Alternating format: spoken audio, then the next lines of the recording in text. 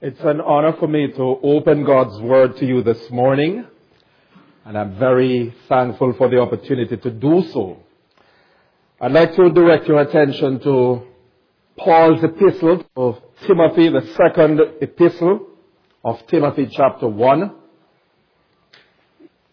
2 Timothy chapter 1, and we'll be reading verses 1 through 9. Paul, an apostle of Christ Jesus by the will of God, according to the promise of life in Christ Jesus, to Timothy, my beloved son, grace, mercy, and peace from God the Father and Christ Jesus our Lord. I thank God whom I serve with a clear conscience, the way my forefathers did, as I constantly remember you in my prayers night and day, longing to see you even as I recall your tears so that I may be filled with joy. For I'm mindful of the sincere faith within you, which first dwelt in your grandmother Lois and your mother Eunice, and I'm sure that it is in you as well.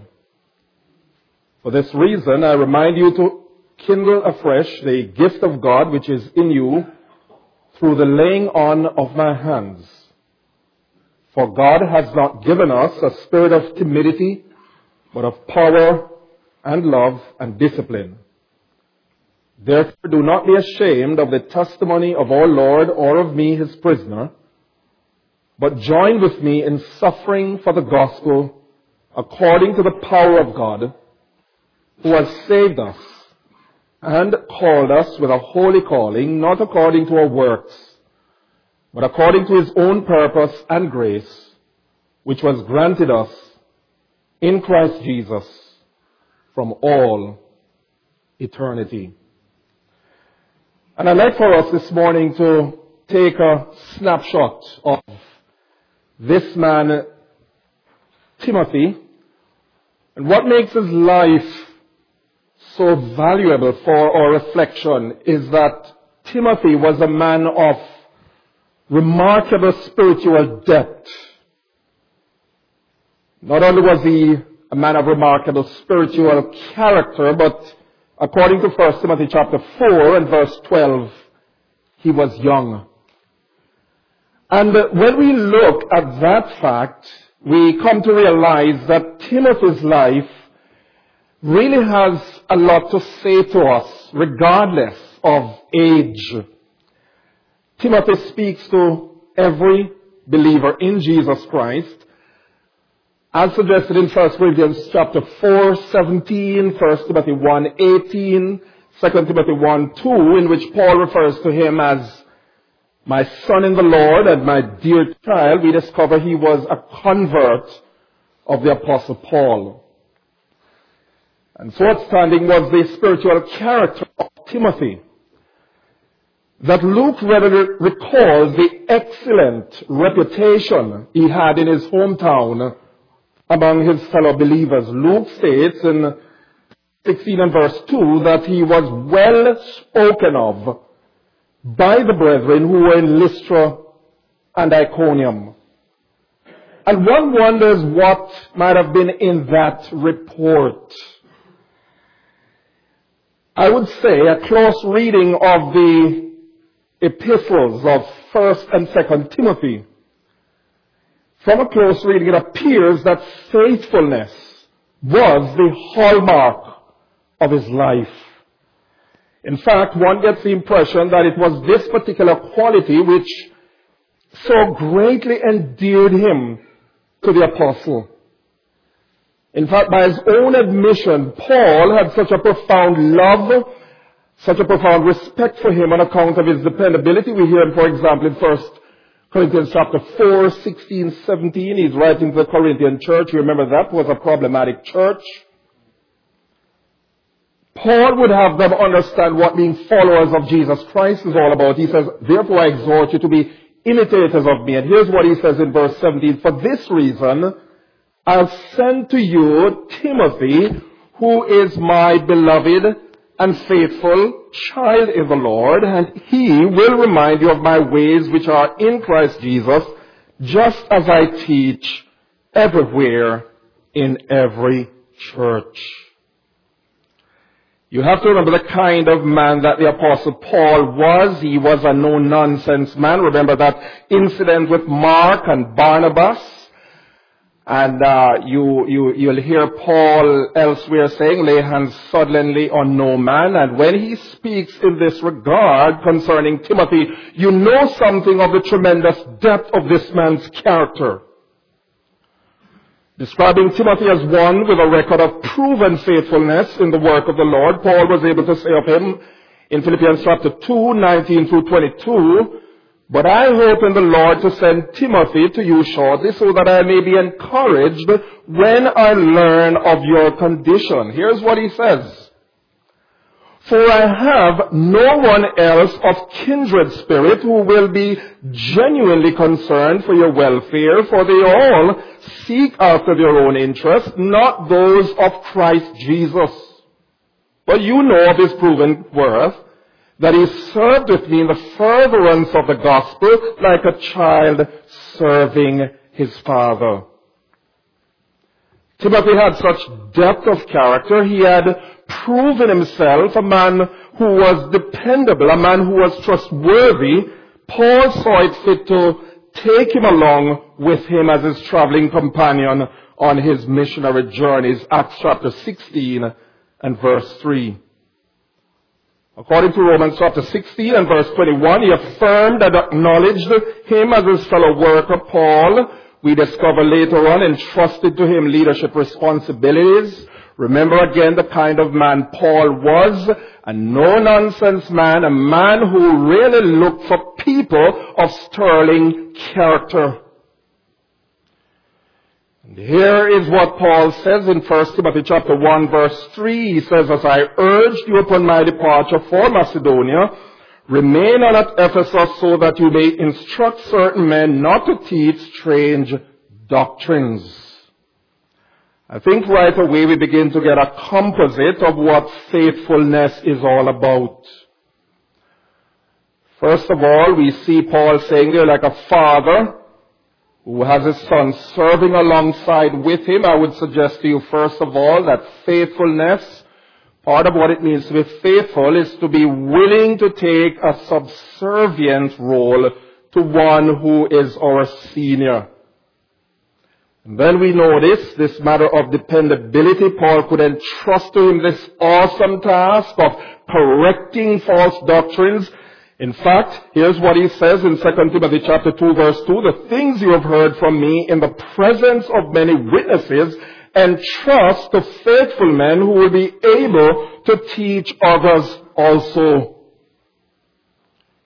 The opening greetings of his epistles to the Philippians, to the Colossians, and to Philemon, what we find there, Paul implicitly affirms Timothy as his colleague in ministry. And all these references underscore the fact of the tremendously high regard, deep respect that Paul had for this young man, Timothy.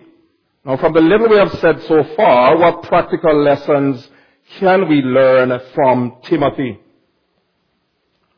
Timothy had a good report in his hometown among his fellow believers, and by way of application, we could ask ourselves this question: do we have a good report in our neighborhood? Do we have a good report in our particular local assembly? Does our church have a good testimony in its neighborhood? Young people at school, do you have a testimony that is worth writing home about? Could someone or others speak highly of you? And if they were to speak highly of you, what would be the content of that report? Timothy was faithful and dependable. Is that evident? Is that manifest in your life as one aspiring to spiritual leadership? You might be here today. The question is, could it be that the elders in your home church, are they able to find something, some quality that would commend you to leadership? to being entrusted with some area of responsibility, have you, like Timothy, proven yourself trustworthy? I'd like to remind us that when all is said and done, faithfulness, not talent, not charisma, not force of personality, not learning, not giftedness, but talent, but commitment rather, faithfulness is among the chief qualities that proves one's spiritual mettle. As stewards of the gospel, we are reminded in 1 Corinthians chapter 4, 1 and 2, that it is required of stewards that a man be found what? Faithful.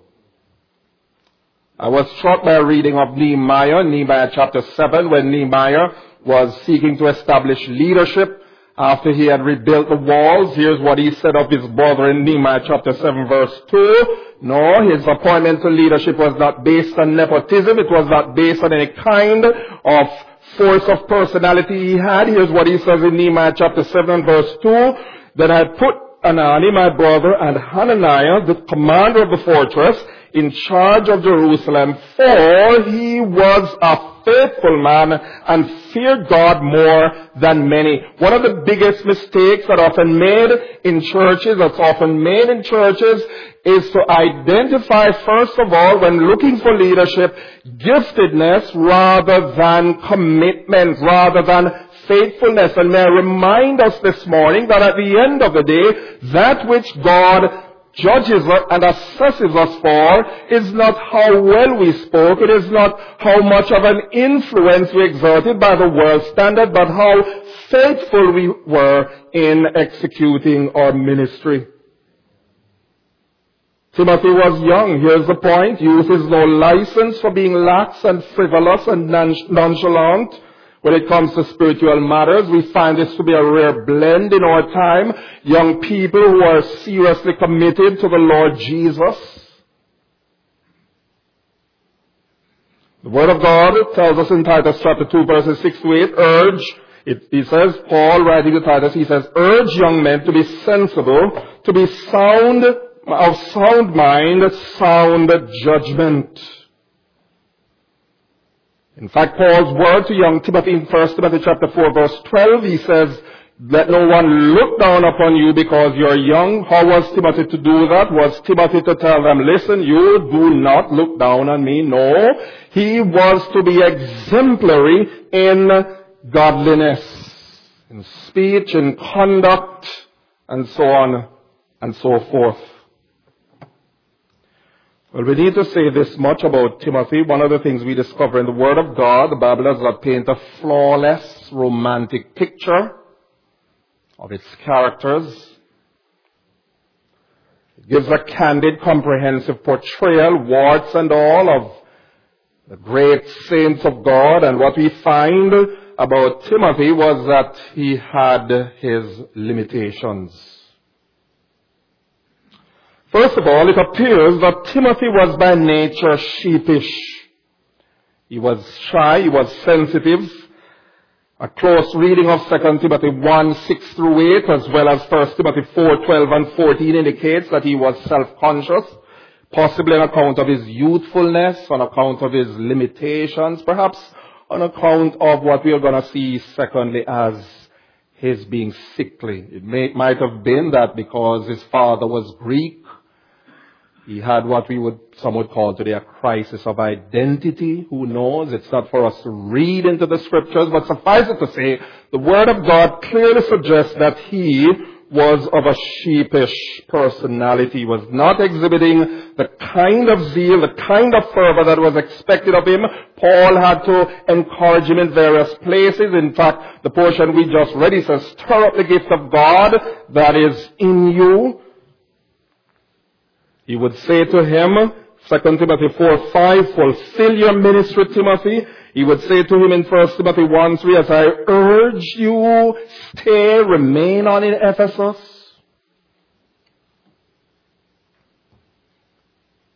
First Corinthians 16, 10 and 11, we see a hint as to his shyness.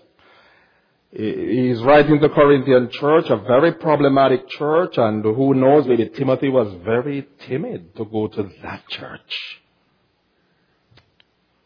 And here's the encouragement that Paul gave to, he's writing to the Corinthian church and he's setting the tone, he's setting the pace for Timothy's arrival there. He says, if Timothy comes, see to it that he's without cause to be afraid, for he's doing the Lord's work, as I also am. Let no one despise him.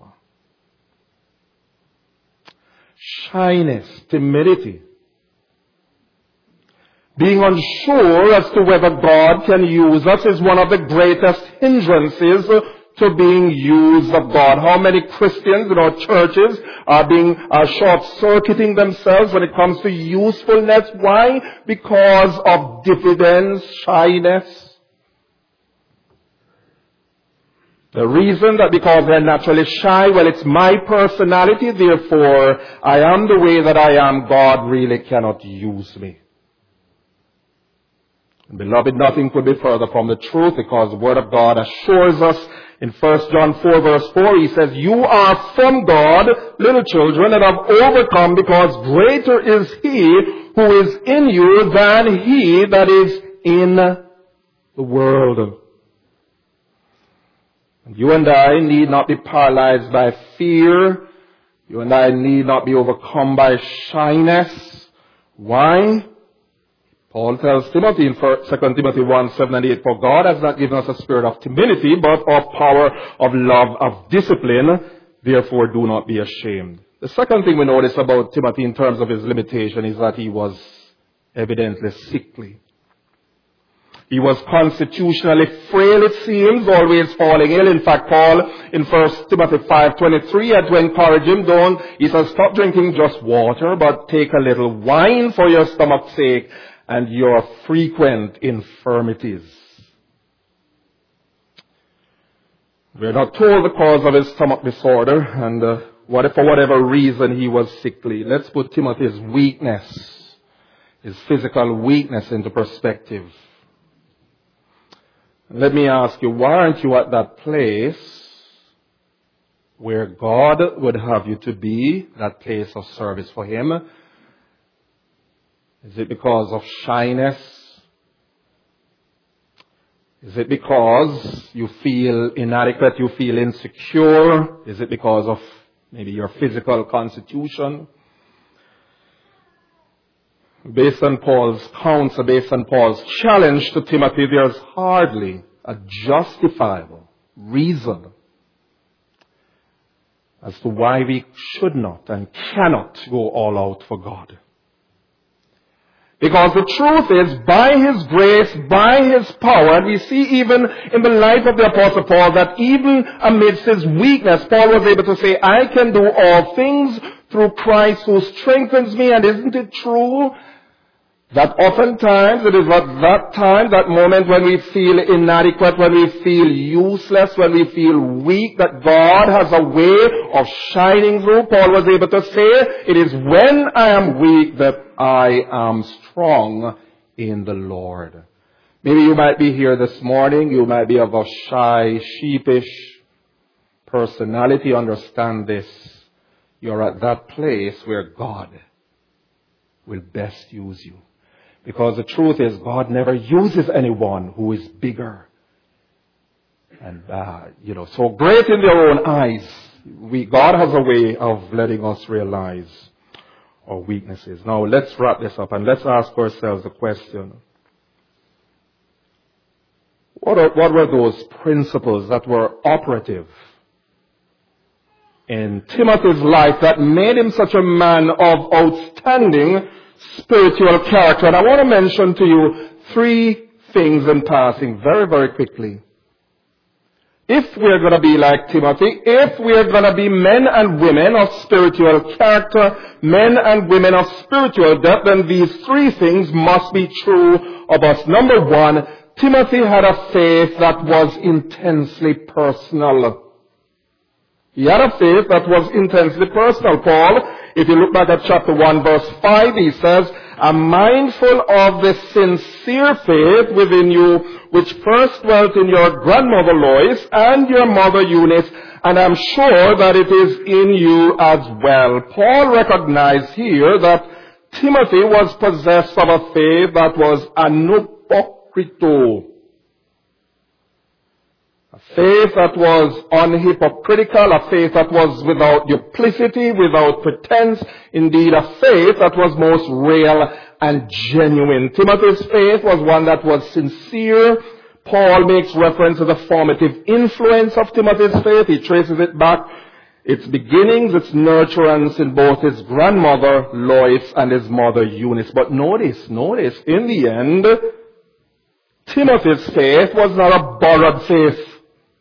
Timothy's faith was an owned faith. He did not ride on the faith of grandma. He didn't ride on the faith of mommy. He had a faith that was personal. And may I suggest to you that unless we have a faith that is owned, a faith that is personal, a faith that has been personally appropriated, then we'll never be able to weather the storms, the turbulences of ministry. He did not live in their shadow when it came to his relationship with God. Faith has to be personally cultivated. His faith was personal. It was intensely personal. But secondly, what made Timothy's life so remarkable, so filled with spiritual depth, was that he had relationships that were beneficial. He not only had a faith that was intensely personal, he had relationships that were beneficial. And I would permit me to add this adjective. He had relationships that were immensely beneficial. Timothy was able to live out his faith and attain to spiritual heights for God because he was blessed with positive, supportive relationships. And you know this, but let's affirm it once again. If ever we are going to reach heights for God, then we're going to have to be selective. We're going to have to be discriminating when it comes to the people we associate with, when it comes to the churches we associate with. That discussion yesterday was so very much appropriate in this regard. We become like those with whom we associate. And even though we might be established in doctrine, if we are thrown with the wrong people, believe it or not, as grounded as we are, we can become infected. Timothy had godly relationships. His grandmother Lois and his grandmother Lois and his mother Eunice modeled for him what true faith in God was all about. The very name they assigned him, Timothy, worshipper of God, suggests how committed they were to nurturing him in the way of godliness. And then, of course, Timothy had the Apostle Paul as the greatest mentor, perhaps the greatest mentor in his life. We need the right company. Paul will say to Timothy in 1 Timothy 6:20, he will even say to him, avoid worldly, empty chatter, meaningless debates. He says in 2 Timothy 2:14, they lead only to ruin, the ruin of those who hear them. 2 Timothy 2:16-17, but avoid worldly and empty chatter, for it will lead to further ungodliness, and their talk will spread like gangrene. In verse 18, he goes on to say that such talk will even overthrow one's faith. Against the background of the prevailing ungodliness of his time, one of the ways in which Timothy was to stand strong was through godly supportive relationships. 2 Timothy 3 verse 5, from such withdraw yourself, he says. 2 Timothy 2:22, pursue righteousness, faith, love, and peace with those who call on the Lord out of a pure heart. So if we're going to be the kind of men and women of spiritual depth, spiritual caliber, then we must have beneficial relationships. And then finally, not only must there be a faith that is intensely personal, relationships that are immensely beneficial, but notice in Timothy's life, Timothy had values that were manifestly eternal. He had values that were manifestly eternal. Timothy lived at a time, just as our own time, when there was a pressure to conform to the culture around us, the ungodly culture around us, the rank materialism around us, around him back then, a culture of sensuality. Paul told Timothy that as a man of God, he was to flee these things. He was to flee the passions of youth. He was to pursue instead noble eternal values of righteousness. Righteousness there would be conformity to God's standard, God's will. Godliness.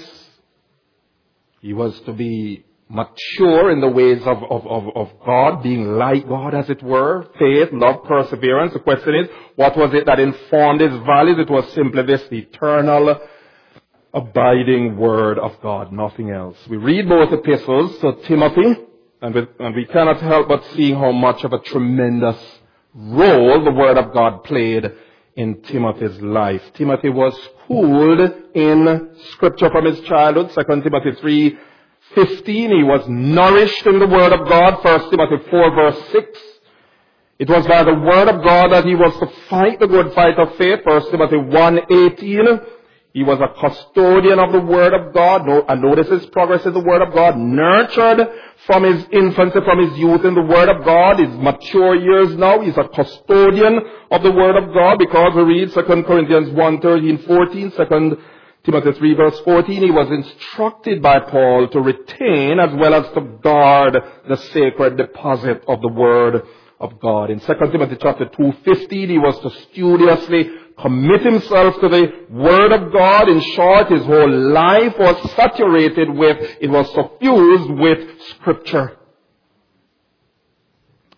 Would we know what it is to be spiritually successful, to be spiritually fruitful? Then we must bathe, we must saturate, we must soak our minds and hearts in the Word of God. Psalm 119 verse 9, how can a young man cleanse his way? By taking heed according to your word. Your word have I treasured in my heart, that I may not sin against you. Psalm 119:11, this book of the law shall not depart out of your mouth, but you shall meditate therein day and night, that you may observe to do according to all that is written therein. For then you shall make your way prosperous, and you shall have good success. Joshua 1 and verse 8. And then we would close with that great sort of, I'm almost tempted to say anthem, but may I suggest theme, verse of us as Reformed believers. 2 Timothy 3:16 and 17. All Scripture is God-breathed and is profitable for teaching, for reproof, for correction, for instruction in righteousness, that the man of God might be complete, thoroughly furnished unto all good works. Maybe as elders here this morning, we need to say this. Are we being observant to detect in our churches some Timothys? And let me also suggest that, like the Apostle Paul, we are going to have to be willing to take some risks. That even when we see leaders developing in their infancy stage, yes, notice Paul was able to encourage Timothy. Timothy was flagging, he was floundering at times, but he comes alongside him and he says, Timothy, wake up, stir up that gift that is in you. Timothy, as I urge you, remain in Ephesus. Let us not readily give up on those young Timothys. Maybe as a grandmother this morning, listen, you have a vital role to play in the life. Maybe you're raising another Spurgeon. Timothy was converted from a very young age. Who remembers the great men of God? Matthew Henry at age 5, Charles Haddon Spurgeon at age 16. Why? Because of their nurturance in the Word of God by godly parents. May God bless these words to our hearts for His name's sake. Amen.